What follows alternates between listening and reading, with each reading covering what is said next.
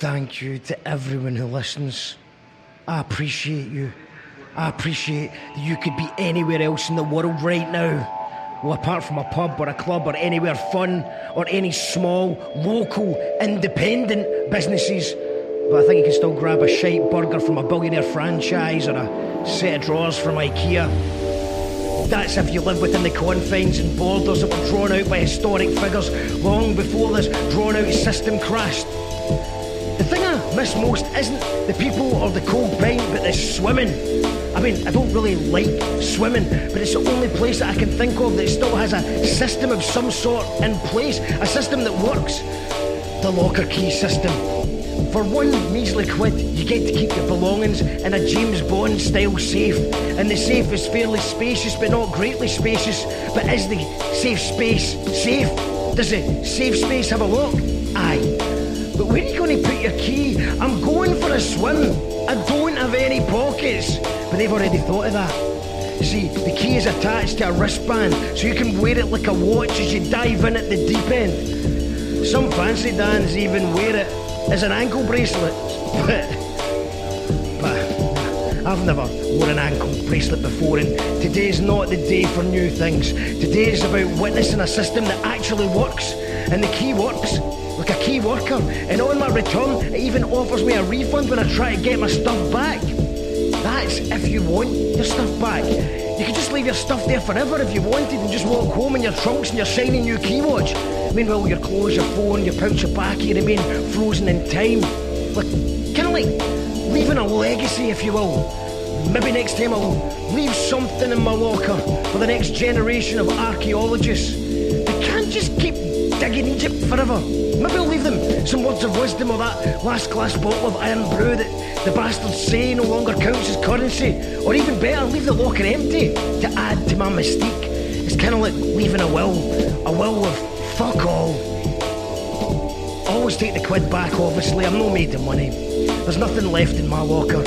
But it's reassuring to know that long after I'm gone, my locker could live on. Welcome to You Call That Radio, Season 2, Episode 1. D'afternoon, troubadours, and welcome to You Call That Radio. Or should this be rebranded You Call That Audio? Who knows? I've missed doing these. I got an email from a guy called Charles recently who said what happened to the podcast, and he wasn't aware that we kind of moved to an internet TV format. I probably should have did a wee show to let people know that we moved. I just decided run about the time of lockdown, I just kind of had a feeling that people weren't going to be commuting to work. I just realised that, you know, I wasn't going to be able to meet people the same way to do the audio podcast as I've done in the past. And just sort of realised that we're going to be competing with Netflix and stuff like that. People aren't going on holiday, people aren't travelling, they're not commuting. So I just thought that the audio podcast was going to go through a downturn, which I think the stats say it did for a while. So I just kind of rolled the dice and thought, let's just do an internet TV show instead, which meant I could just connect with people a lot easier over like a video chat type thing. Shouts to Murphamish, who helped me just at the start with helping me get set up with some of the text. Shouts to Murphamish. But the good thing about the audio podcast, which makes this different from the normal podcast, is it gives me time to think about what I'm going to say. The live, and I mean, the exciting thing about the live internet TV, and there's about 200 now, we did about 200 shows last year. You'll find them on youtube.com/You Call That Radio. And we've got our new website as well, youcallthat.com, which kind of holds everything together. But we've been on Twitch and Facebook, about 200 shows. So it's been kind of quantity over quality, I suppose, because when it's live, anything can happen. And that makes it quite exciting. But what I love about the audio podcast is being able to add music, make skits, and generally plan everything out a lot better. And I know that there's a lot of our Patreons who support the show at patreon.com/You Call That Radio, who have kept this whole thing going throughout. You know, some of the patrons like Lorna and Susan they don't even watch the TV show version of this. They prefer audio podcasts, and I totally understand that. For me, that it's a different thing. They are very different, even though they are very similar as well. So I thought I'd bring this back. Now, my brain is full of ideas all the time, 100 miles an hour. Not always good ideas, sometimes shit ideas, sometimes average ideas. So the problem I've been coming up against is that when I want to come back for a new season, I decided months ago that it was going to be a new season because everything's changed. The world's changed. So season 2, start from the beginning again, because so much time's passed since the last episode, I think, was just back in March or April or something like that. So I decided it was going to be season 2, and I wanted to start with a bang, and I had all these amazing ideas. I had all these shite ideas, I had all these average ideas, the usual, but I had all these different ideas about how I wanted to come back. And I've got interviews that I did before lockdown that I still haven't released, so I want to release them. There's also some people who that I want to interview on You Call That Radio TV, which is kind of what we're calling that, You Call That Radio TV. And some of them people might not have access to a webcam or good internet, so this will give me the opportunity to interview those people as well. And you know, the tier restrictions are changing all the time, but there's a, you know, maybe I could meet people with the audio recorder and not having to bring cameras and stuff like that. But we are working on that as well, like a more kind of better visual television, like documentary style, interview style, with some better lighting and multiple cameras and stuff like that, so that it's just not going to be us talking through windows for the rest of the year, because that sounds quite depressing. And I want to get out the house. I feel like I've been sort of barricaded in here for the last year. So yeah, lots of exciting stuff. We're working on the Carlton Studios documentary, Save Carlton Studios. They're doing a crowdfunder just now. So we've filmed all that. I'm just figuring out how to edit it all together. So hopefully that'll be with you very soon. And yeah, I just wanted to just bring this back, because on the show, on You Call That Radio TV, we talk about all the time about how frustrating it is. All these talented friends we have, and people who just don't have the confidence, or they just have to have everything just perfect. And as a result, they never release anything, and they don't really go anywhere with their career or anything like that. So I'm going to take some of my own advice and just do the thing, and answer some questions today. I did try this in November, and something happened in the news, and it changed everything. Then I had another idea, and then I got busy again, and then I just scrapped that. Whatever intro you've heard at the start, I did that in November. I have no idea if that's relevant anymore. But you know what? I'm not even going to listen to it. I'm just going to put it, it's just going to be part of it. I'm sending this over to Murphy. She'll hopefully master it a wee bit. So I'm not going to add any backing music to it today. I'm not going to do any skits today. There might be a couple of things that happen. Maybe Murphy will add some music or sound effects. I don't know. But I just wanted to keep things quite simple today. Just get the first episode out, and then that means I can work on one a week. I'm going to try and do one of these a week, which might seem quite a lot. I don't know if that is too much, but the shows are going to continue on an almost daily basis on our YouTube channel, Facebook, Twitch, and all that stuff. But I'm going to try and do a few a month of these where we can actually, you know, think about what I want to say, do some skits, and add some special effects and sound and stuff like that, because I was starting to get quite good at this, and now I've just forgotten all about it, and I'm starting from scratch again. But yeah, here we go. We did the first season. That was March 2019, I think it was. No, it was June it was released, but I think March is when I started it. So June 2019 was the first episode, and we just did a bunch of questions. So that's what we're going to do today. Welcome to Season 2, Episode 1 of You Call That Audio. I will just call it You Call That Audio. Yeah, no respecting it, I respect the man like Mark. I love what the man I talk on the radio. In case you never know. You call that radio, call that the radio. You call that radio. Okay, that was the dub plate. You call that radio dub plate, which was kindly given to me by Bonnie Prince Bob of Discontent, which is a great YouTube channel you should check out, Discontent. And Bonnie Prince Bob was on You Call That Radio TV, and I think that was the most popular show we had on YouTube. It's hard to kind of gauge the numbers because some of the shows we put out to Facebook and Twitch and Twitter at the same time, and some we just did on YouTube. So, but as far as YouTube numbers go for conversations alone, then Bonnie Prince Bob was the winner, and I appreciate that dub plate that I think it was Capital 1212 that he did that with. I'm not sure, but shouts to Capital 1212 anyway. Shouts to Bonnie Prince Bob. And we're just going to do some questions. I'm not going to mess around like I did last time. I'm just going to read the questions, first take, and that is it. You know what I mean? This is it. Let's just get this episode done. We're back. I'm glad to be back. Graham B, have you found lockdown a good time creatively for writing or making music? Yeah, yes and no.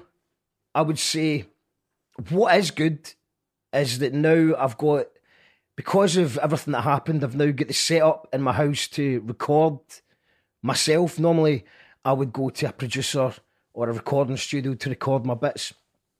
So on the plus side, I can now, for the first time in my life, I have the capability to do it all in-house, which is great.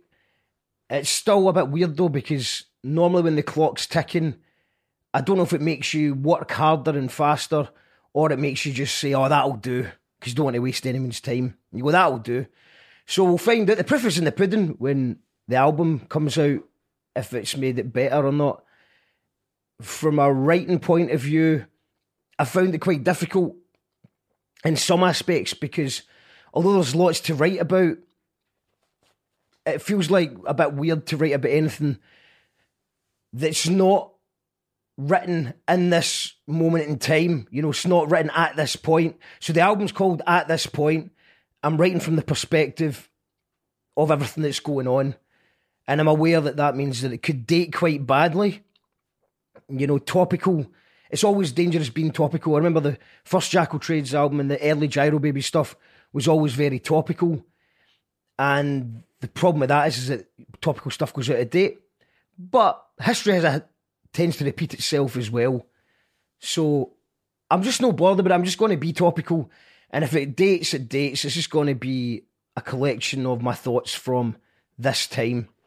So I think that what makes it difficult is that normally I'm very opinionated. I'm very sure of what's going on, whether I'm right or wrong. I just usually have a gut feeling is quite strong about what's going on. And I'll be totally honest, I don't really know what's going on. If, you know, our theme tune says, if you don't really know what's going on, here's a show that also doesn't know what's going on. And I think it's quite important to just try and realise that you don't know everything that's going on. Be aware that you don't really know what's going on. And yeah, that's made it a bit difficult. But I think there's still lots to write about.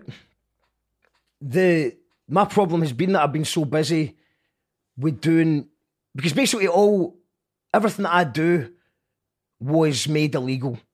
So I can't put events on, I can't perform. All the plans I had a European tour booked, and I was trying to get that done. I had it booked up because I was trying to get it done before Brexit. And now Brexit's happened. We don't know if that is going to, well, it's definitely going to make things more difficult. It's more expensive. Money I don't have. It's going to mean filling out forms, which I loathe. I'd never fill out forms. That's why I've never had any funding. So, yeah, I had to just focus on the podcast. Well, not even a podcast. I mean, that's kind of the joke, though, isn't it? You call that radio. What is a podcast? It's like a radio show. And then I've went and done what other people call a podcast, and that's just like a video interview on YouTube, which I don't think it's technically a podcast. This is a podcast. That is internet TV or something else. You call that video or you call that radio TV. But that is taking up so much of my time doing that. It's not just the 2 hours a day when you're talking to the guest. It's promoting it. It's editing it. It's finding the guests, making sure times work, making sure equipment works. there is so much.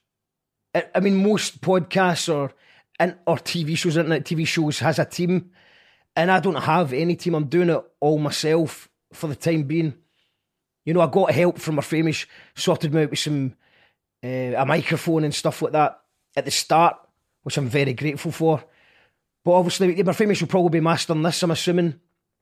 So he's like been a very important part of my team for the audio podcast. But for the video podcast, there's very little that anyone can do to really help you. It's going out live, so it can only sound a certain way.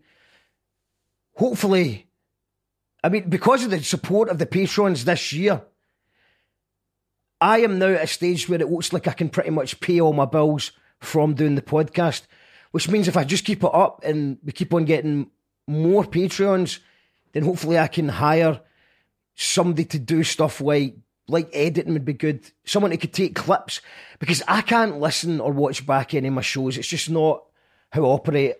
It's bad enough being stuck in my brain all the time and actually talking for 2 or 3 hours on a show without having to listen to it all back. So it's hard to find the highlights, and I think that would really take the show to the next level if I could just get little clips from the show that are good and compile them in like a weekly best of, or just little clips, snippets that I could put up. So people go, oh, that looks quite good. Rather than, you know, most people will look at a 2-hour show and just go, nah, that's not for me. So I would like, you know, someone else in the team. It would be great if we could find a studio or even afford a studio. That would be the dream, like having a wee studio or a mini venue or something where we could do the interviews and we could do some live sessions from. But that's all in the future. Right now, I've just got to kind of get stuck in and put the graft in and focus on this, because this is paying the bills right now, not the music. So sadly, the music's had to take a bit of a back seat. But I've still been writing when I can, just writing down, scribbling down ideas here and there. I've got some amazing music lined up for Jackal Trades. I've got a whole bunch of lyrics. It's just about kind of pulling that together, and I'm going to try and just rush the final part of it so I don't think about it too much. I did that with Trip Hazard Advisor, wrote most of it and recorded most of it in 2 weeks. And I think that was rushed a bit too much, but that's because we had the Barras gig and I had to be ready in time for the Barras gig. This one, I've got a bit more time, but I'm wanting to just spend a week just recording non-stop. And hopefully I'll get to that. I was supposed to do that this month, but I was exhausted and I just watched The Sopranos for a few days. Did a little bit of music stuff, filmed a documentary. I have been doing a little bit of work, but mostly just watching The Sopranos and, you know, eating chocolate for breakfast and stuff like that. But I did need a wee break. So, yeah, the Gyro Baby stuff's coming. Jackal Trade stuff is coming. And, yeah, I think one final Gyro Babies album, which is about halfway there. And I think it will be the final Gyro Babies album. I still want to be in a more guitar-based band, but I think it might be a new project after that. So I'm really wanting to write the perfect Gyro Babies album and just a current Jackal Trades album, just using some banging beats, some cool collaborations, and just basically write about what I see, what's going on, but also being wildly aware that I don't actually know what's going on. I don't actually know what's going to happen. That's the thing. But what I do believe is that we will dance again. We will party again. The times are coming soon, and I can't wait for that, because this has just been a weird year. I'm very fortunate. I feel nothing but gratitude that because people have been supporting the whole thing that we're building here, that I've managed to avoid the dole queue. I don't even know how the dole queue works, right? I'm sure you don't need to actually go to the job centre anymore. I think it's all universal credit and stuff online. But trying to find a job right now must be heartbreaking. And having spent a lot of time unemployed myself, my heart does go out to people who are going through that. So I'm just focusing on the fact that I'm very lucky that I can do something that I love. And it is hard work, but I'm very fortunate that I can do it. And I'm glad that it's sort of, there's a sense of community around everybody who's tuned in. And it feels like we're still staying connected. Because if I didn't have this, I would probably just be going into a very isolated place. And it's not really good for me because I'm a social person. I'm used to going out performing or just checking out new bands and always out and about and meeting people. So I'm just lucky that it's the way it is. But at the same time, it's been a shit year as well, like just really shit. There's been so many deaths, lost a lot of friends. And yeah, it's been a terrible time. But the good times are coming, and I think that maybe we're going to... I think, a bit further down the line, everything's going to go back to being as shit as it always was, but maybe we'll have a bit more grateful for the things that we had, that were taken away from us. And final... Yes, it's a yes and no answer. Creative. I suppose I'm being a little bit creative with the show, but it's limited how creative you can be when you're doing things live on the spur of the moment. Also, when I'm interviewing someone, I can't actually be myself 100% all at the time. There's things that I would like to say that sometimes I don't want to say, because at the end of the day, the interview should be about the person that I'm interviewing. So I want them to be the star of the show. I want them to tell their story. So it's less of me and more about them. So, but yeah, hopefully some creative-wise, new Jackal Trades album at this point coming soon. You can actually hear Scottish Album of the Year and Last Man Standing on the Edge of the World. They were songs that I recorded in the house. So that gives you an idea of the quality of it. It's sounding quite good. I'm still getting, good producers to mix it, getting Tom S. Ray to master it and stuff. So it's going to still hopefully sound as good as it did before. And yeah, man, I've got loads of ideas. I just don't have time to bring them into fruition. So yeah, hopefully that, and maybe a poetry book as well. There's been talks of that. So yeah, I'm looking forward to just getting this a bit more stable, getting a few more patrons, and it'd be amazing if I got a bit more help from someone else, so that just open up a bit more time for me.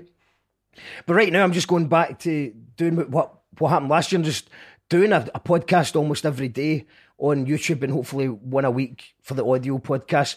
And maybe, I've got loads of interviews, audio interviews that haven't been released yet, so I'm going to be focusing on them. But maybe I can repurpose some of the best ones. Let me know if you think that'd be a good idea, because I know that some of you haven't watched the shows, that you maybe listen to. I know what Lorna, you were saying, that when you're in the van, you're driving about, so you've probably missed a lot of the shows. Maybe, is it okay for me to get maybe one of the best interviews, a couple of the best interviews from the TV show that I think were really good chats, that have good sound quality, and maybe repurposing them on an audio podcast format? I think I'll do that. Not all the time though, because it's cheating a wee bit, but I will be doing it sometimes, I think. So yeah, long-winded answer. Here's a wee clip of a song that I have recorded during lockdown. Last man standing on the edge of the world. I try to remember, but when everything is coming back to me, I feel as if my memory is paralyzed. Now let's see. What is the last thing you can remember? I don't know. I'm sorry, but I got it. It got me, I'm going on a faraway holiday, no planning, returning. Would you miss me lately? I ain't so sure. From Zaire to the door, I no longer feel sure. And you're levitating over me and pure. I'm a footnote of an anecdote, but the future needs you. I've become a worse version of my former person. Denial gives permission to pick up this weapon. Reality cheats me and leads to aggression. Want to break out this box that I'm stuffed down and kept in. I reckon the dark road just got too damn windy. The twists were confusing, the lights out they blind me. Sat-navs to enemies, mapped out how they find me. An unlikely hidey holes me no likey. I'm leaving a trail, too tired to fight it. Still petrol from Peter to Paul to ignite it. Last man standing on the edge of the world, rolling solo with the flag unfurled. Last man standing on the edge of the world, rolling solo with the flag unfurled. Last man standing on the edge of the world, rolling solo with the flag unfurled. Last man standing on the edge of the world. This is a man who runs from discussion, comes from the tunnel of fuzz and expulsion, turns into devil on worst of consumption, struggles to function and disgusting. Understands why he can't, but just wants you to love him. Outcast from all funding, relies on his cunning. I speak in the third, I see some of you wondering, hoping for the forks and the tongue in abundance. It sickens to witness the pits of corruption, the worst bits conforming in order to summon up a little something. I'm burnt out begunning. For those who forbid me, forgive me, I'm coming. And you can't stun me with a lump. Some I'm troublesome and running into oncoming traffic with a mask made for surgeon. The muscle hides a piece of the puzzle called consumption, translating isolation but transmitting from nothing. Last man standing on the edge of the world, rolling solo with the flag unfurled. Last man standing on the edge of the world, rolling solo with the flag unfurled. Last man standing on the edge of the world, rolling solo with the flag unfurled. Last man standing on the edge of the world.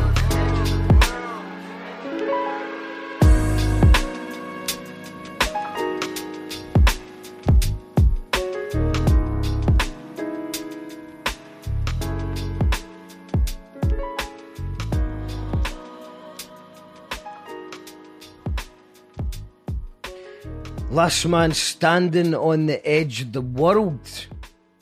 I think I accidentally put the radio edit in there. You call that radio edit?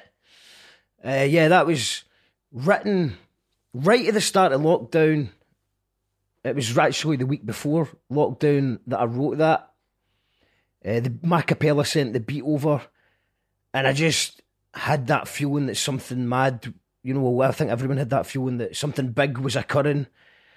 I was just, you know, because I kind of started out with the whole virus thing, expecting it to be, you know, the media overplaying things, you know, just like they did with like swine flu and stuff like that. But I was really ill, so I'd done a very small gig at the last minute, just the week before, March the 1st or something, or end of February or something like that. I got roped into it at the last minute to perform a wee gig.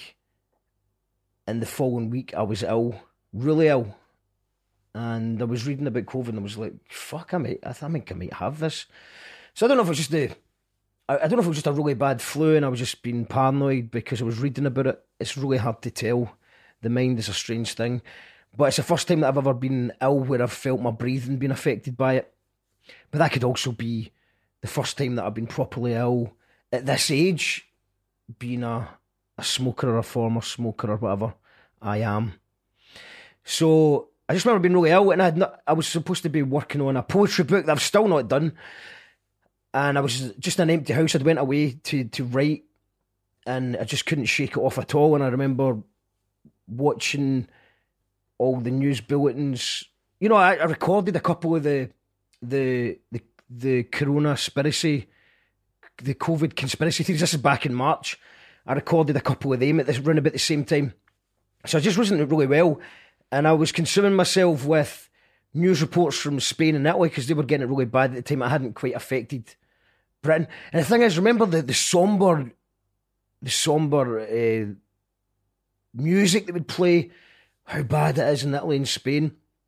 And right now, Britain's double that every day. It's mental. It's hard to get our heads around it. I think when you get to so many numbers, people can't really get a grasp of it. But I just remember writing it all in a wanna. And then when I just recorded it quite quickly after that, once I started feeling a bit better. And the plan was to go back and edit. So I'd changed a few words. Look, at the end there, you hear I use the phrase muzzle. The muzzle hides a piece of the puzzle called consumption, translating isolation but transmitting from nothing. And now the word muzzle is almost like a bad word because, you know, people who use the word muzzle tend to be people who think that the whole thing is a hoax and stuff like that. But I kept it in there because, well, one, I don't want to change it just because of some people misusing the word. But at the end of the day, it's the muzzle as a metaphor for consumption. It's like you can still consume if you wear your muzzle. Which I quite like the metaphor, although I don't agree with, I certainly don't agree with the muzzle patter in general. But the main reason that I didn't re-edit, I did go and re-edit a few things and I changed a few words, which was going to make it a lot better, in my opinion. But there was just something about, if you listen to that recording, there's that confusion, there's a lostness, is that word?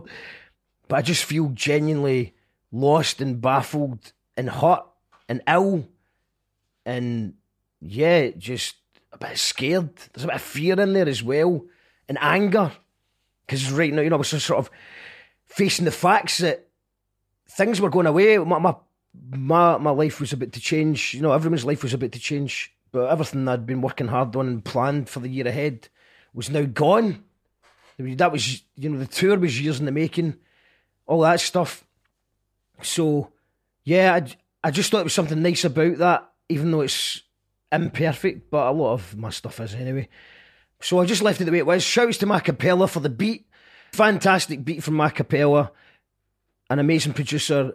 I recorded it from home thanks to Morphemus's microphone, and Macapella just did a great job in the mix. And then dropped a video in December there. It's on YouTube. Mackay helped film it. Tam the Van helped it as well. And I edited it myself. So I'm just sort of getting used to the computer. Shouts to everyone who helped with that as well. Thanks to everyone, by the way. I really mean it. I've said it already, I think, but just thank you to everyone who's supporting the Patreon at You Call That Radio. Thank you to everybody who's donated raffle prizes, because there's been some amazing prizes that have been given out to the Patrons as well. And long may that continue throughout 2021. Now, let's get back to more questions. Raymond Dito, if you could choose a guest to have on You Call That Radio, who would it be and why? Do you know, I should have really listened to the first ever episode that I did before I did this to see how much I've changed, but you can maybe compare them. But it'd probably be the same that I said at the start. I think I wanted to interview Limmy. And, the Limmy thing, the Limmy thing nearly did happen. Well, it's not nearly happened, sorry, that's the wrong way to put it. But Limmy did, what's it called? A Twitch storm? I don't know. Basically, I was interviewing Darren Connell about a week or two into lockdown, and Limmy brought all his fans over and basically gatecrashed my channel. And we went from having about 100 viewers to, 1,500 viewers. And it was mildly terrifying. And I was still getting used to all the technological equipment. So I think Limmy was commenting. I think that all his fans were commenting. And I just, I was confused. I was reading comments from Facebook, YouTube and Twitch, and there was too many to keep up with. So I ruined it. I ruined my chance to try and impress Limmy and to get some of his fans on board. I don't think they were very impressed. I think Darren as well. I think Darren was just a bit shocked where have all these fans came from. So who could it be? Why has this happened? So we knew that something had happened, but it would have been a bit more comforting if I'd known it was Limmy that had meant that all these people had arrived. I'm a massive fan of Limmy. He would be my number one guest. I don't think I'm quite on his radar. I might have blown at that one because he's brought his fans over to my channel and we're probably just a bit off form. It was, it was week 2 lockdown. We're still learning how everything worked. So hopefully not. Hopefully one day we'll get Limmy on the show. It's a very good question, Raymond Dito. I will get back to you on that one with a proper list maybe next time, because there is so many people that I want to, and I'm just grateful. There's actually been a lot of people that I've interviewed in the last year who I would never have dreamed of. So I've been very lucky in that respect. And there's obviously a million more people that I'd love to chat with. So, yeah, that's not how my brain works. I could just give you a list of everyone. But I think, who else was in the list the first time? But probably Bill Murray, I think, was the list. I still like to interview Bill Murray as well. Next question. John Baird. I was wondering if you could tell us the ultimate answer to life, the universe and everything. I was told I'd need a supercomputer, but... Okay. Now, maybe we should do an episode where we get on psychedelics, man, and get deep that way. But I do believe it's a happy answer. If you've ever felt that feeling of connectedness, of we are one, I think the older I get, the more I'm aware that a sense of humour is important. I think that it might be, the meaning of life might be to have fun and just fart about and have fun and make people laugh. I think that's important. I think it's really important to do what you can for other people, because a little small thing that you do has a butterfly effect and or a domino effect. Butterfly effect sounds nicer, doesn't it? So one little thing you do, smiling to someone, giving someone who's down on their luck a couple of quid, just helping someone out, giving someone, I think you've seen quite a lot of that these days when someone is getting rid of their old stuff and people and saying, does anyone want it? I don't want any money for it, just take it. I love that. Because if you've got no use for something, then just give it away. Give it away. If you give away your old computer, someone else gets a computer, and then that person can give their old computer to someone else, and so on. And I think it's quite good from a recycling point of view as well. We all have a lot of shit we don't need, and there's people out there that probably need the shit that you don't need. So I think the meaning of life's something to do with that. Just do your best to be a good person and help others, and have a fucking laugh. Lighten up a bit. You know what I mean? Let's have a laugh. It's a bit serious these days, and quite rightly so, but come on. Let's just have a laugh. We'll get through this. Memes. Remember the meaning of life is memes. A funny meme is the meaning of life. The universe and everything, I don't really know, but I do like listening to things about quantum physics that I don't understand. I think there might be some answers to the universe in there. I don't understand it, but I find it very relaxing to listen to and go to sleep. It makes me go to sleep sometimes. But it sounds fascinating. So I think it's something to do with psychedelics, quantum physics, and memes, and being nice to people. How about that? We're all one. Something like that. There's actually we did do a couple of good shows on. If you look up the one we did with in December with Texture, Joe Dark, and Chris Herron, they're quite interesting episodes. So I think that if you want to find out more about the universe, we nearly solved the meaning of life in those episodes. Ian Donnelly says, if a memory from long ago is recalled with perfect clarity, is that memory less valuable than a memory recalled in less detail from only yesterday? Well, absolutely not. I don't know if you've maybe wrote the question wrong, but I think if you can remember a memory with perfect clarity, then it's more valuable than... Because probably the reason that you don't have much detail about yesterday is because it was something mundane and boring. But if you can remember that happy moment where, remember when we would all go to a gig and watch your favourite band and the band would come on stage and everyone would cheer and you're just happy. You've seen people smiling everywhere. I can remember some of those in perfect clarity. And I think that's far more valuable than remembering how many tomatoes I put in my chicken salad or whatever yesterday. You know what I mean? So, but unfortunately, I suppose the bad side of that is that you tend to remember in great detail the bad memories as well, and that's annoying.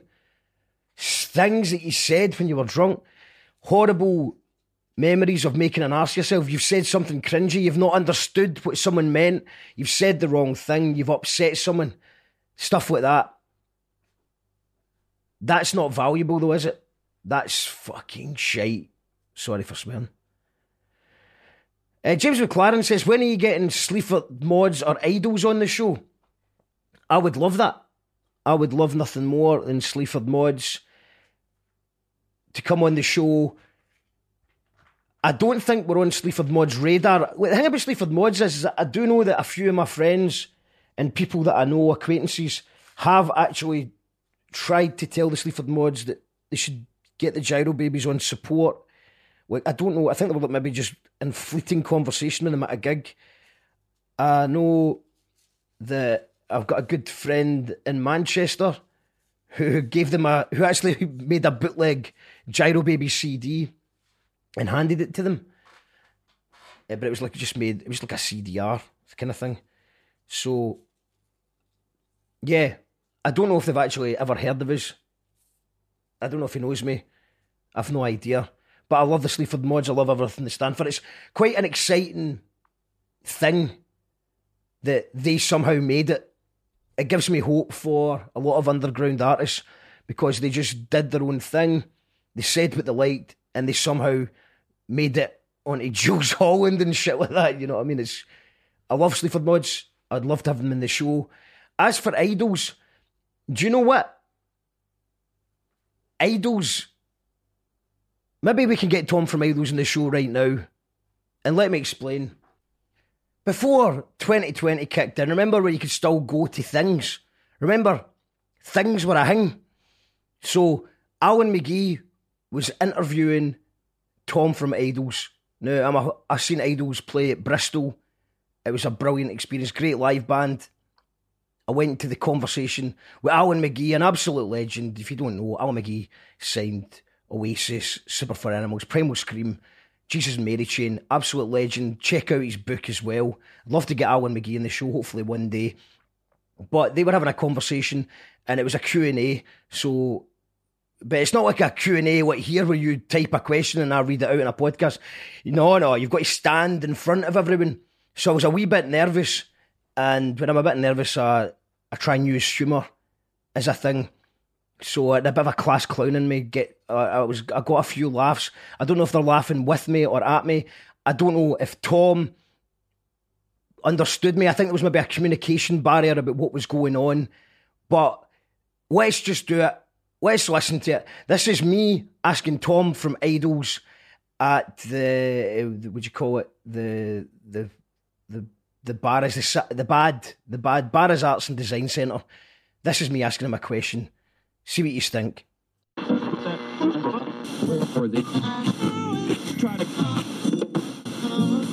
And be with it.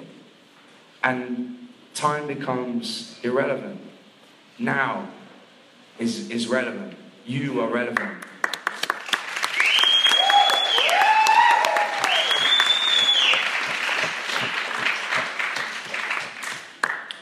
Yeah, thank you. Thank you. Hi there, how you doing? Where are you? I'm here. Hello, yeah. All right, mate. And hi Joe. I was just going back, I was going to ask you about a little bit about the Downs Festival last year. It was the first time I'd ever been in Bristol. And as someone who's been in a band for about 10 years, it was an amazing, it just made me want to be in a band again, watching how great that atmosphere was. Yeah. It was also the first time I've been in Bristol. It was also the first time I've been on Magic Mushrooms. Not ever. First time I've been on Magic Mushrooms in a while. And what does that even mean? Yeah. It's the first time I've done Magic Mushrooms. Well, it's first been Magic Mushrooms in Bristol. That's what it kind of means if it comes down to it. I fucking love you, man. Yeah. Well, I love you too, mate. Honestly, just watching you live just made me want to be in a band again. And it was interesting because I was on holiday. First time in Bristol, I was there for a week. I was actually reading Alan's book as well, so shouts to Alan. So it was just, I just came back refreshed, and it was like reading that book, and it was great synchronicity or serendipity. I don't know the difference between the two, but it's good to see the two of you on stage. But another thing that happened that made me want to be in a band would just lit the fire again was, I hope I'm pronouncing the name right, Danny Nedelko. Yeah. It's a Heavy Lungs. They played after you at the same time as Long Hill, and just watching the chaos that they created in the smaller stage was brilliant. So I just wonder if you could tell me a bit about that, because I never knew the story. I just heard rumours on the night, and I was on mushrooms in Bristol, so I don't remember if any of it was true or any of it was real. First time in Bristol. The first time. I have no idea what you want me to say. you want me to tell you what your mushroom trip was like?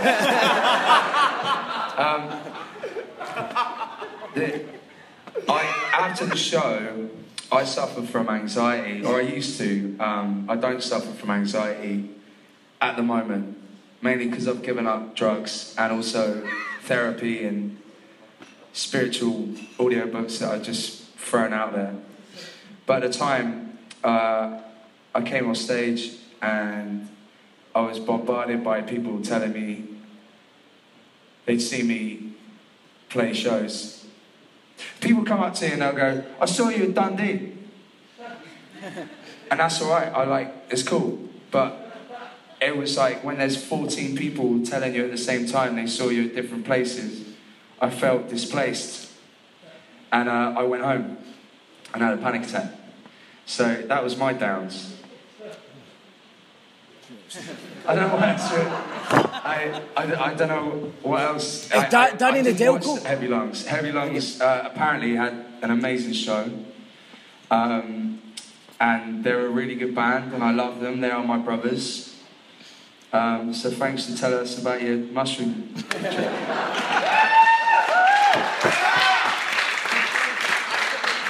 Just so you know, if any of you do want to come up to me afterwards and tell me that you saw me at a show, please do. It's not a thing. It's just, it was that there was about 14 people all telling me at the same time. None of them were acknowledging each other talking.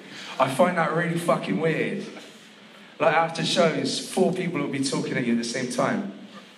Do you get that?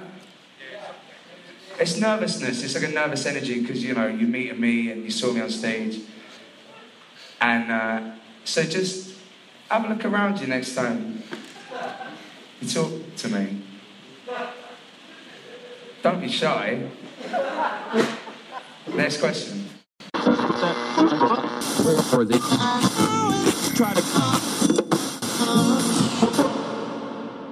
Next question indeed. I love the way they ended it with next question. And we're going to swiftly move into the next question on this show. So yeah, it'd be great to get Tom from Idols and Alan McGee on the show properly. But yeah, let me know what you thought of that interaction. It does seem like it was a bit of a communication barrier, but it fills my heart with joy because it reminds me of the good old days where you could have a pint with your friends and go to a thing. And hopefully that happens sooner rather than later. So aye, next question. Next question comes from Johnny Cypher, who says, how have you internally dealt with social media exposure to ignorant fucks? I don't know if you mean as a... What am I? I'm a host, I'm a journalist, I'm an artist. But obviously I've been exposed to a lot of people by doing a show almost every day. Or do you just mean in general, how am I dealing with social media, with ignorance on social media? Well, I mean, I do try and avoid debates online now. And if I do wade in, I try to come at it with compassion. Everyone's confused, everyone's struggling. Some are struggling more than others. Some people are just people that had a boring job and they never cared about politics or anything like that. And now their holiday's been cancelled. They're suddenly experts in fucking viruses and stuff. On the show, I've had a range of different opinions on this show.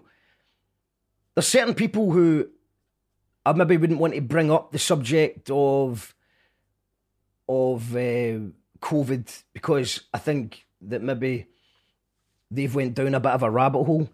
There's some people who I wouldn't have on the show because I don't think that they're well enough to be having these discussions. And, you know, as someone who slagged Jeremy Kyle for years for having people on, I think it's my duty to not have people on the show who are not well. But also at the same time, just because someone disagrees with me, it doesn't mean that they're not well. People just see things differently. So that's why we've had people on that have opposing views. And I don't mind that, because every time I've had someone on the show with a different point of view from me, it's always been just, it never really gets that heated, really. Everyone just is quite respectful when they're on a video TV show or on a podcast type environment. It's they say something and you say something back. And I think that's the problem, because people aren't having that face-to-face communication. You know, if you were to actually say to your mate in a pub, I think Donald Trump is Jesus Christ, then your mates would say, nah, mate, you're full of shite. That doesn't make sense. And that'd probably be the end of it.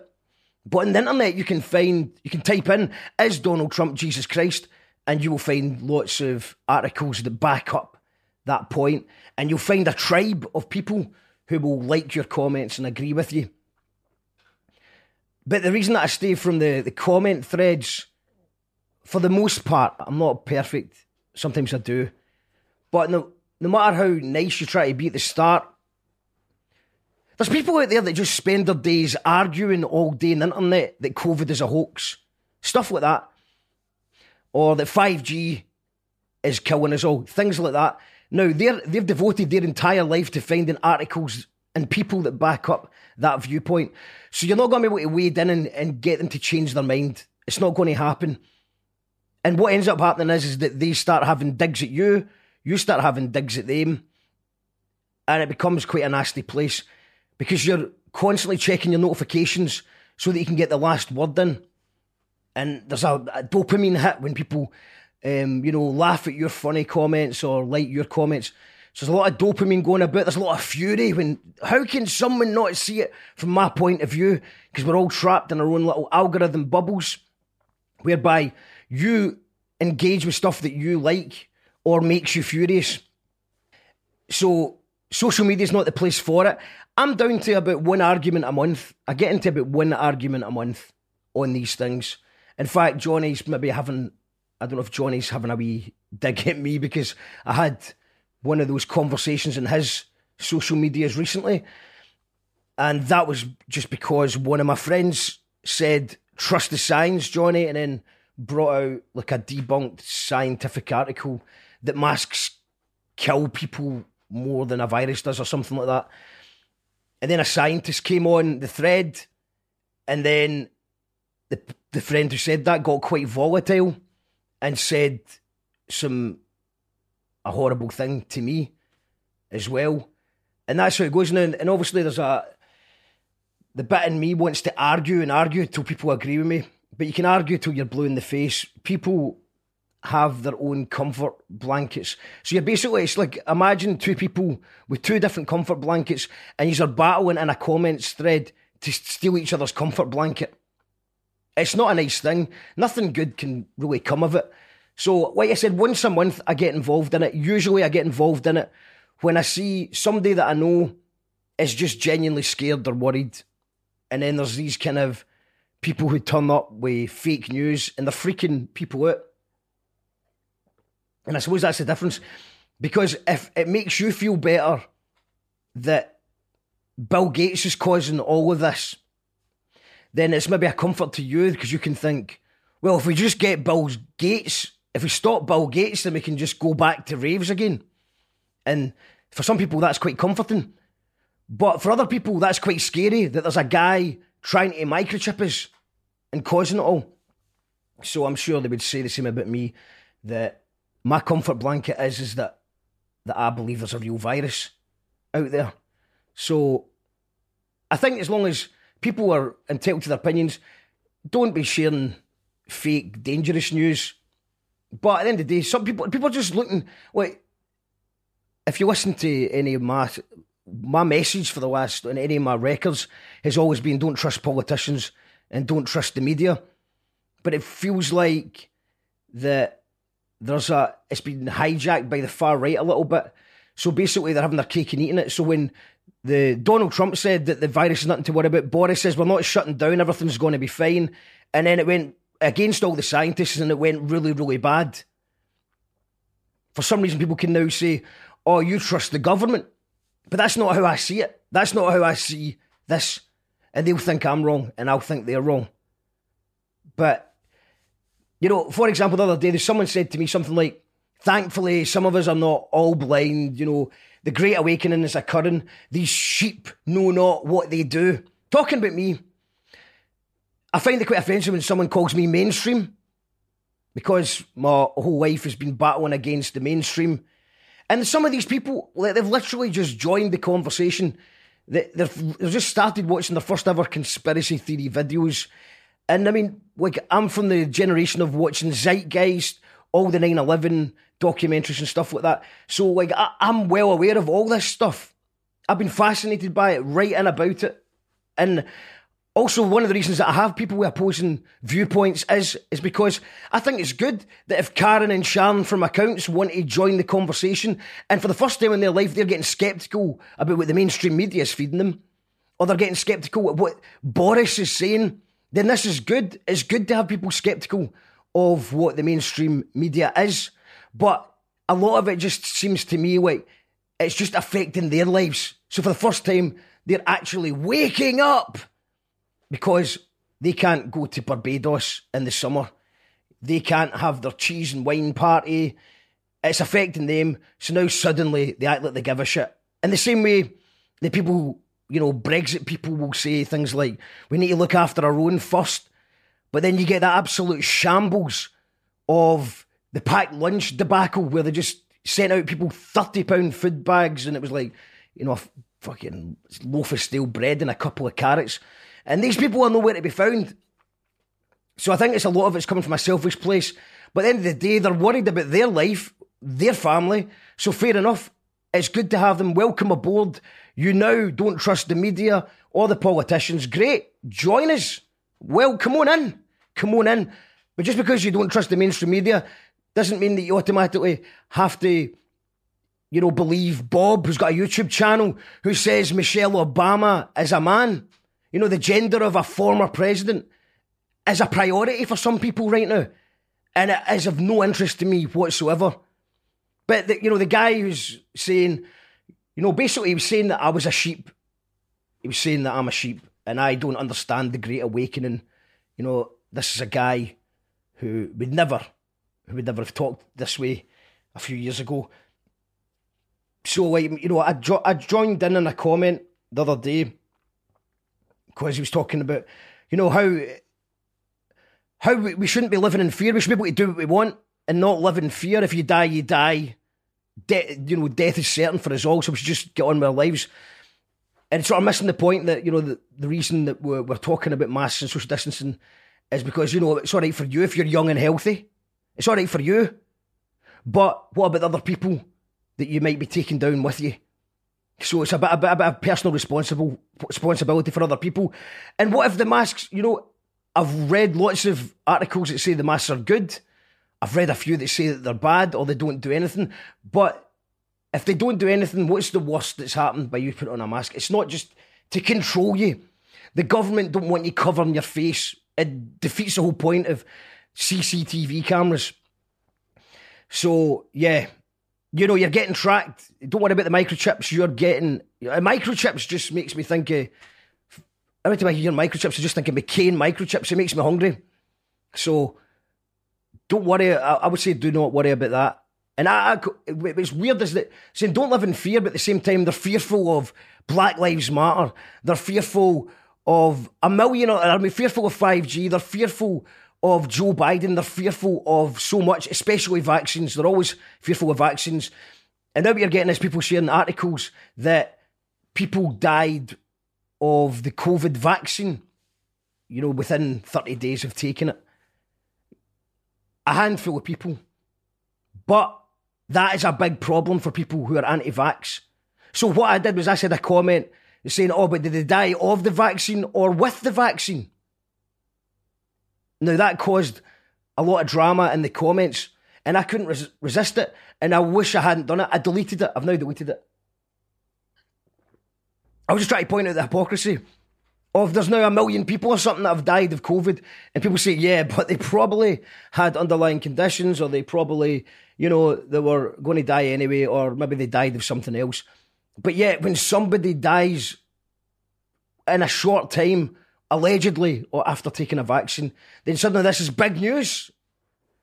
And the people that died were elderly as well. I'm just trying to point out the hypocrisy there. They'll point out the hypocrisy to me as well. But yeah, I think anti-vax people might just be scared of needles. Do you think this is what this is all about? People are just scared of needles and they're just trying to avoid it. And I don't like needles either. That's why it's a compelling argument. Do you want to take the vaccine? Well, no. I would rather not have an injection, to be honest. I would rather not. But if it's going to get the festivals back in the go, then sign me up for a pint of vaccine. Because what's the alternative? What is the other plan? Because I'm not going for this whole, if we just go about our days, everything's going to be fine. The NHS is on its knees, and that's people doing a bit of social distancing, trying to be responsible, wearing the masks. And it's the same people that don't wear the masks and just do it anyway, it'll be fine. It's not getting the good results, but they will say, well, we've already proved that lockdown hasn't worked. When they're not lockdowning, they're not wearing the masks, they're not socially distancing, they're not doing any of that stuff. So I don't know what the alternative is apart from the vaccine. All the science and all the experts says that the vaccine is our best hope to get things back on the road. The alternative of just stoating about and waiting until everyone dies is not going to do it. The reason that the NHS is on its knees is because it can't handle it. That's why we had a lockdown, and then when the hospital beds freed up, they got the economy back in the go. That's why the Tories again did the whole help out to eat out to get everyone back in about it. They don't care if you die. They do care when the hospital beds get too full, because at that point, that's when pictures could get broadcasted around the world of, you know, piles of dead bodies outside hospitals and stuff like that. They want to avoid that because it's bad PR. And that's the only reason. And also, it affects people, middle class and upper class people getting their hip operations and all the normal stuff that they might, the normal medical care that they need. And they're voters. They're Tory voters. They don't want to kill off and upset too many of the Tory voters. But they couldn't give a shit about the vulnerable or the poor. Not at all. Not interested in that stuff. I mean, I've had the different opinions on my show because it's good. I also don't want to go the way that, I don't want to be turning to the other way as well, which is people just blindly going, grassing on your neighbours and stuff like that. I don't believe we should be grassing on our neighbours. If someone needs to meet up with their friends for mental health reasons, then fair enough. You know, someone could be having a party. They might not have had a party in a year. You know, would I grass that person in? Would I want them to go to jail for that? No. I think it's just a bit of common sense, showing a bit of humanity to everyone. So it's good that we're questioning things. But let's question everything, includes questioning these mad sources. But when you question a random blog or a random meme, people say that you're mainstream.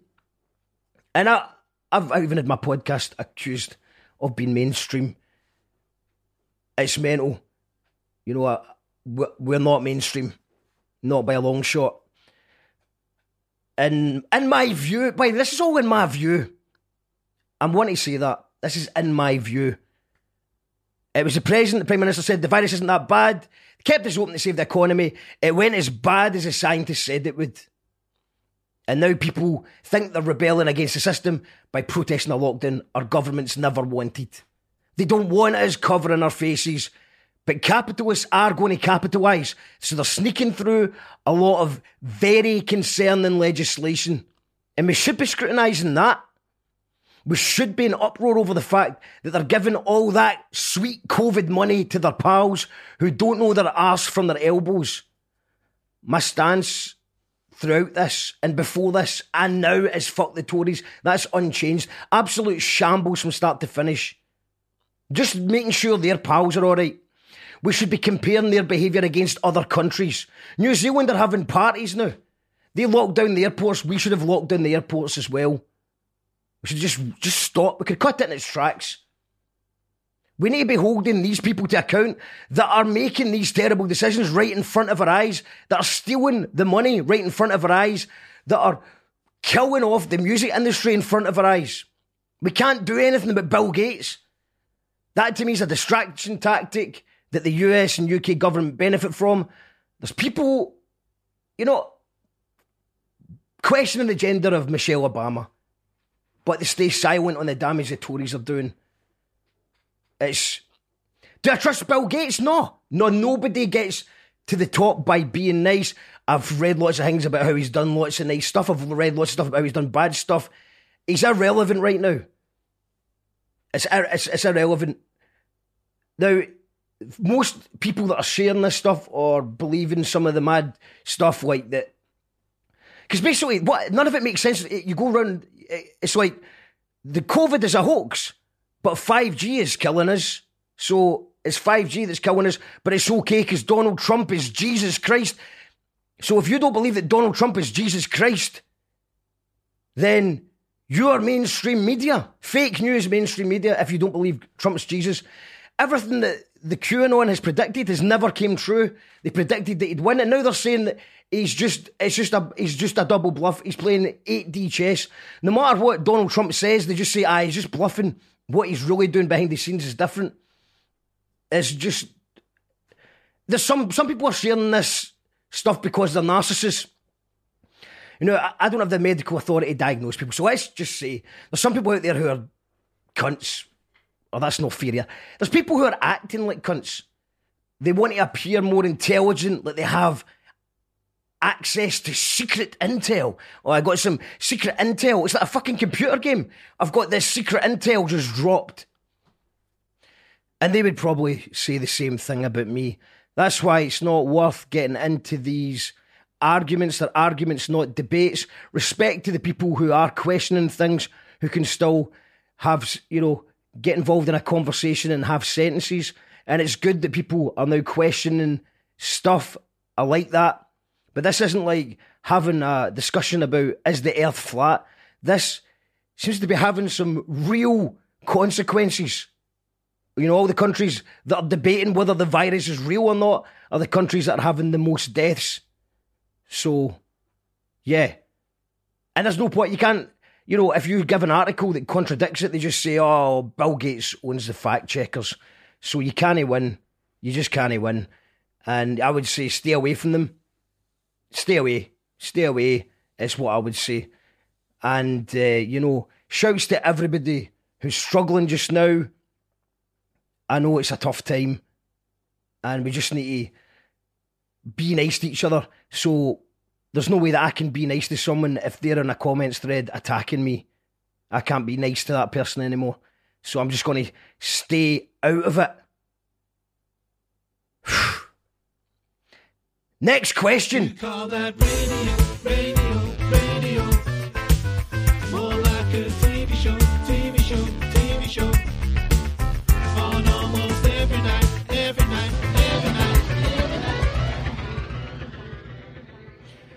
Next question is, you call that radio. Shouts to Colin Simon, Gordie Duncan Jr. for that wee jingle you just heard there. And yeah, okay, next question. I think we've got time for two more questions. Okay. One, Finlay says, what's been your favourite music of 2020? Do you know what I'll maybe do?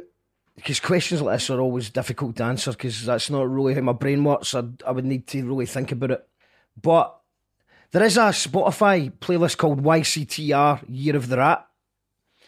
It's not a comprehensive list of my favourite songs because I don't use Spotify that much, but when I do use it, so if I happen to be logged in and someone shares a Spotify link and I like the song, then I'll add to it. So I might go back to it and make it a bit more comprehensive. But you can find that on, you call that YCTR Year of the Rat on Spotify.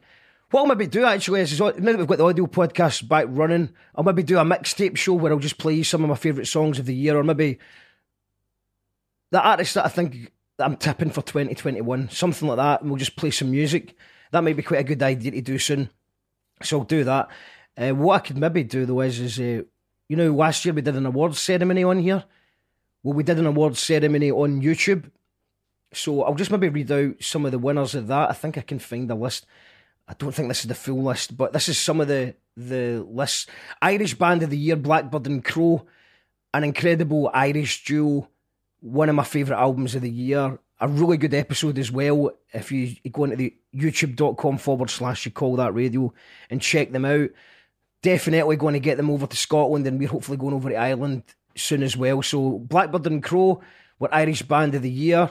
A lot of these were voted for by the You Call That Radio viewers, but they reflect my taste as well, because obviously I'm promoting stuff on my show that I like, so I agree with pretty much all of it. Comedian of the Year, Darren Connell, who's just got a new Scott Squad show out just now. Check that out. The most viewed YouTube interview of the year was Bonnie Prince Bob from Discontent, which we're talking about. Like I said, we had a few other ones like Gary Falls, Gavin Mitchell, D Maxwell and stuff like that probably had a lot more views when you included Facebook and stuff. But as far as YouTube interview, it was Bonnie Prince Bob. Video of the Year, Don't Jump by Loki, and the video was done by Gasp and Tommy Slack. That was an incredible piece of work. A mental health trigger for that one. But for anyone who's struggling, I think it's definitely worth watching. It's very hard hitting. Check it out.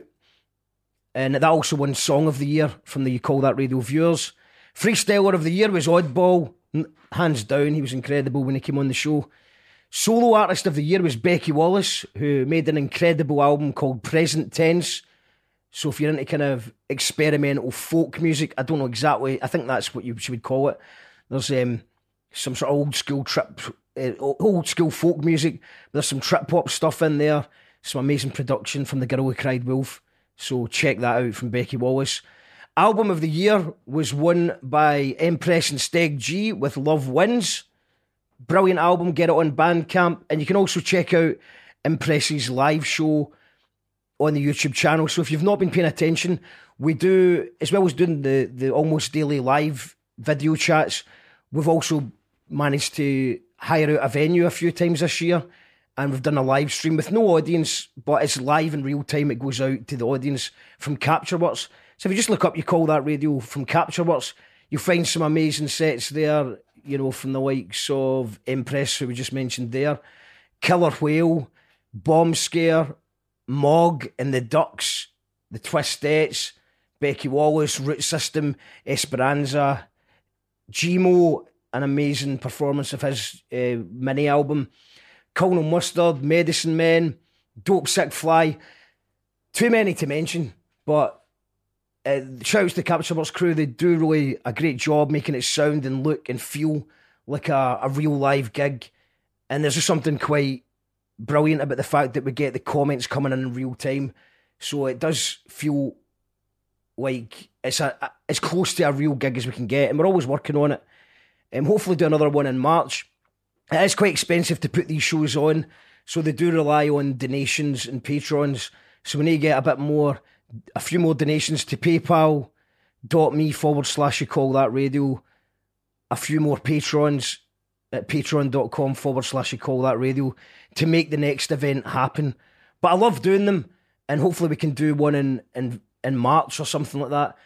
I think it'd be good to try and do them every quarter, even if it does end up costing me a fortune. But there's something beautiful about them, and as long as lockdown continues until we can get the real live gigs on, then I definitely think that we should keep trying our best to put those shows on. And hopefully, I'm hoping by the summer we can have some sort of outdoor event, you know, even if it is socially distanced or whatever. I'm not sure how good it's looking for the festivals. I think some of the bigger festivals are still confident that they're going to be able to bring in mass testing and stuff like that. So I think if you've got a budget, it's still possible. But I really don't know how the smaller festivals are going to do this. And I do worry about the festival scene. And, you know, I think there will, you know, that if we don't sort this out soon, there's going to be a gap in that market. And I think there's going to be a lot more raves this year. So if people are doing raves, hopefully they're doing it in a safe way.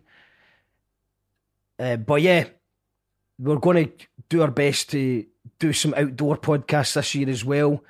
You know, once the tiers come down to 1 or 2 and people are allowed to meet up again, then, you know, we can have deck chairs out in a park somewhere and get some guests on to hopefully do it. It's not the same as a proper mosh pit, But I think like we would have laughed at the idea, you know, a few months into lockdown that we were wanting the real gigs back. But I think right now we'll take anything, and I'd be happy to sit in a deck chair and watch some live music or a live podcast. So we'll be doing everything we can.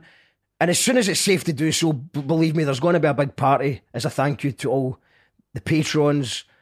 And not just the patrons, by the way. If you're skinning and you can't afford to be a patron, you help just by tuning in and viewing and leaving comments on the live shows or sharing this, you know, sharing the live videos. Just you can help just by doing that, because if you hit the share button, then maybe one of your friends will see it that can afford to help us build this thing. So yeah, thank you to everyone who's supporting that way, whether that's financially or otherwise. What else did the viewers vote for? They voted for Shelto Mel to be Best Poet of the Year, which I think is really well earned. Shelto Mel actually had a battle with COVID herself, and in my opinion, the most improved poet artist of the year, just because she's just grown in confidence so much with her actual poetry or delivery, and the fact that she combines that with dance means it's a sight to behold as a live thing. She's been on the show loads, and there is actually a Capture Works footage of her at the venue that we'll be uploading soon as well. So Shelto Mel, quite rightly, won Best Poet 2020. Not to be confused with You Call That Radio's Poet of the Year, which was Jenny Folds. So we had a slam competition. It started at the start of lockdown around about April, I think. And it was a quarter-finals, semi-finals and a final. And Jenny Folds won the final. I think Shelto Mel finished second. So she was up there as well for that. But Jenny won the Call That Radio Poet of the Year. It was judged by Martin Windybank, Jim Monaghan, Layla Josephine, and Sammy B. Pixie Brun was keeping the scores on the doors. And Jenny Folds was a really late, she just joined at the last minute before we went live on the first episode, and she ended up winning the whole thing. And I can exclusively reveal that one of the prizes of winning the Call That Radio Poet of the Year means you go to the Scottish Slam finals, and she won the Scottish Slam Championship. So well done, Jenny, for making us proud. You did great. You've won the Scottish Championship, and now she's going to Paris to compete in the World Slam Poetry Finals. So that was great news. Glad to hear that she did so well. And thanks to all the poets that were involved in that. It's nearly time to start the Poet of the Year 2021. They were good fun. So yeah. What else? What else happened? Best Newcomer, Minerva Wakes. Check out Minerva Wakes. Brand new debut album dropping next month, I believe. Released Tell Me. Released Perfect Soul. Smashed it. Well done, Minerva Wakes. Best Electronic Song 2020 was Party Animals by Murphamish. Shout outs to Murphamish. This podcast would not be possible without this guy. So I think we'll finish with that song. That can be the last song. We're not finished quite yet, but maybe that should be the song to play us out. Streamer of the Year 2020 was Amelia Baylor. Absolutely smashed it. She does a Twitch show 3 or 4 times a week. She writes music live on air. She eats snacks, wears wigs, and makes tunes. Check it out on Twitch, Amelia Baylor.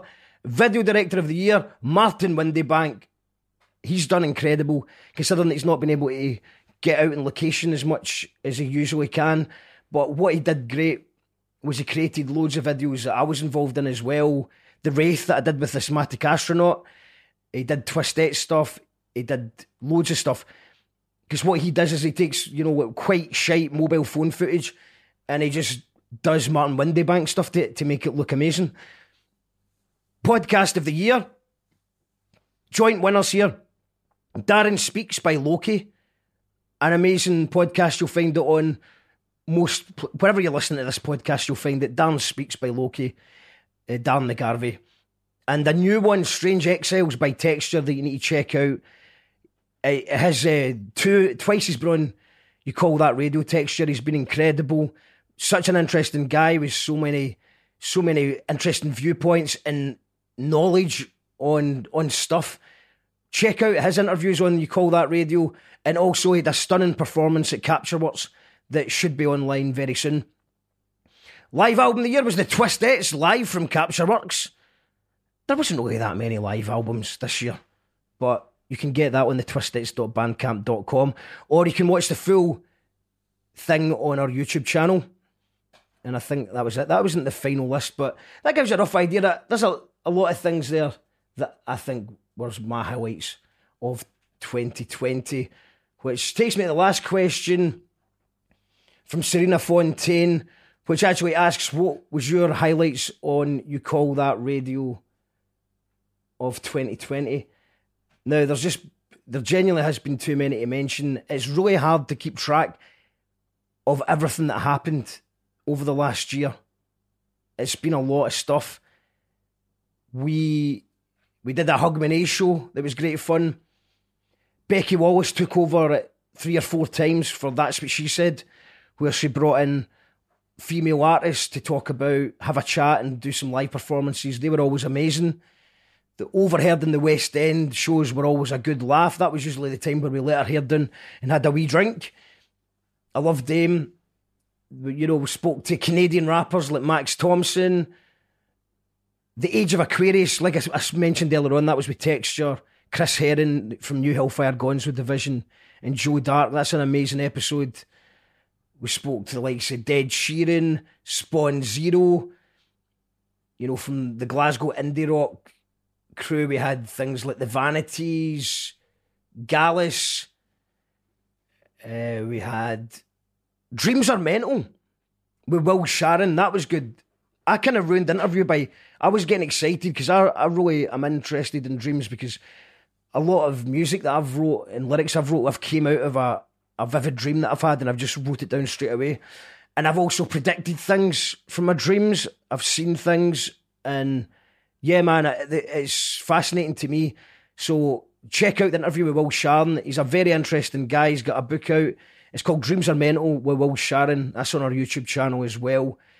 I think I ruined it a bit by asking too many questions, but everything he said was quite interesting to me. And it was quite interesting because I wasn't sure if he was going to be a bit, you know, like kind of hippy-dippy, wah-wah, or whatever the fuck they call it. But I think I kind of out-hippied him a wee bit. So he was sort of... It's in science, but he also drifts off into, you know, some open-minded, weird shit as well. Check that out. The Mima Moreau EP launch was amazing. We had You've All Got Talent, which was Auntie Barry and Sarah with a talent competition, which was a follow-up to their You're All a Vision, which was their kind of piss take of Eurovision Song Contest. These shows were great. The Song Seed special Music Broth fundraiser was great. Ashley Crossan was great. My Bad Sister was interesting stuff. I don't think I got a word in edgeways when they two were on the show. Joy France, that was a good one. The rapping granny, at 64-year-old, she decided to retire from being a teacher and got into battle rap. So that one's well worth watching. Some really interesting chats with Loki, Darren McGarvey, Blackbird and Crow, which I mentioned earlier on. Robin Wynne Evans, who's like worked on stuff like The Laz, There She Goes. He recorded Dodgy's album. He's recorded the Views hit album. You know, he's got a lot of experience and some funny stories. Things that happened at Teapot Studios, and also Dodgy themselves. You know, Matthew Priest, the drummer, and Nigel Clark, the lead singer, have been on the show. We had Grieger talking about Gaelic stuff, the Gaelic hip-hop album he's making. Attila the Stockbroker, which was an interesting one because he couldn't hear me, so he ended up just interviewing himself for an hour and a half. Yaz Real was talking about Scotland and Jamaica. Medicine Men, Dan Connell. We had a night for Syndigo, our dearly departed friend. We had Marty in America, who's a comedian, a Scottish guy who lives in America, and he just gets Americans to say rude words they don't know what the meaning of, which is a lot funnier than it sounds. Conscious Route, with an African Caribbean Society Scotland special, with the Soundhouse Sundays, whereby Lynn McDonald took over the airwaves every Sunday and had all the old Soundhouse crew on it. They were great. Probably the biggest legend, I think, is Martin Youth Glover, who joined us live from Spain. You know, he made the Verve Urban Hymns, to name just one of the, you know, he's made albums with Paul McCartney. It's incredible what a story he had. Shell Tomel and friends, she did a great break dancing special with Alan Bissett, with The Girl Who Cried Wolf. We had Kirsty Strain from Burniston. We had Dr. Michael Dempster talking about Scots language. We had James Price, the filmmaker. We had Rab Allen from Las Vegas. We had Michael Redmond for Father Ted. She Drew the Gun from Liverpool. Sa Rock, the amazing hip-hop rapper from America. Dean Wallace. John Robb from Louder Than War and the Membranes. Billy Syllables talking about the great hip-hop hoax. Melissa Kelly. Yvonne McClellan. Carla Easton. Dee Maxwell. Tom Urie. Hannah and Tim Curry, Dougie Smith, Viv G, Robin Cairns, Zara. There's just so many.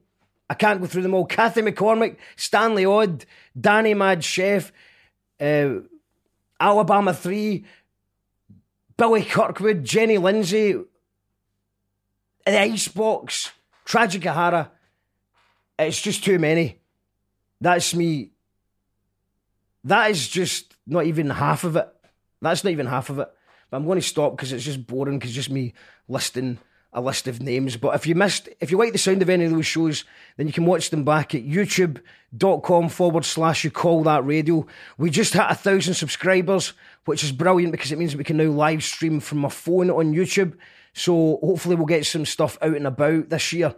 And, you know, working on the Carlton Studios documentary. That's part 1 of This Is Glasgow. There's going to be a lot more of them coming up over the course of the year.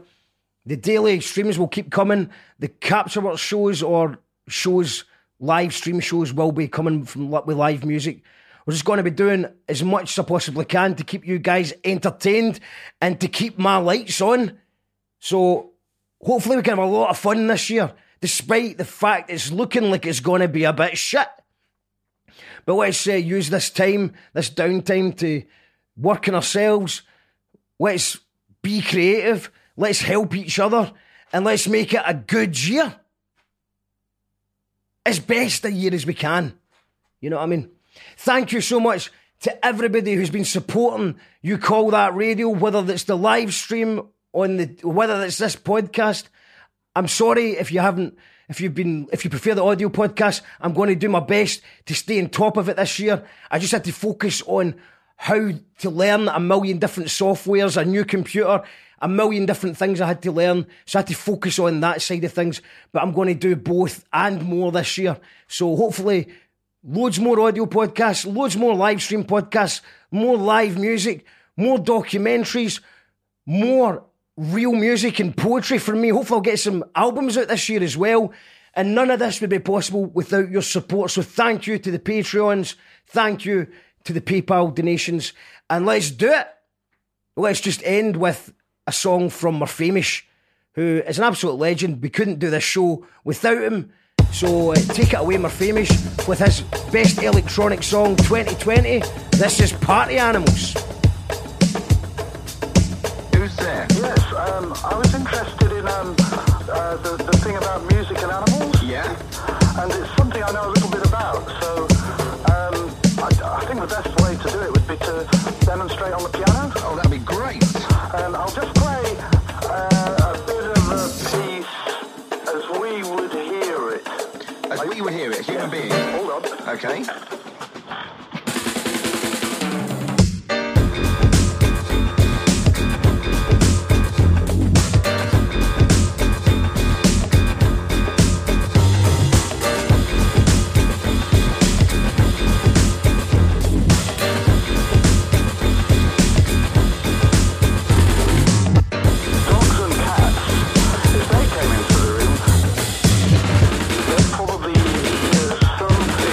This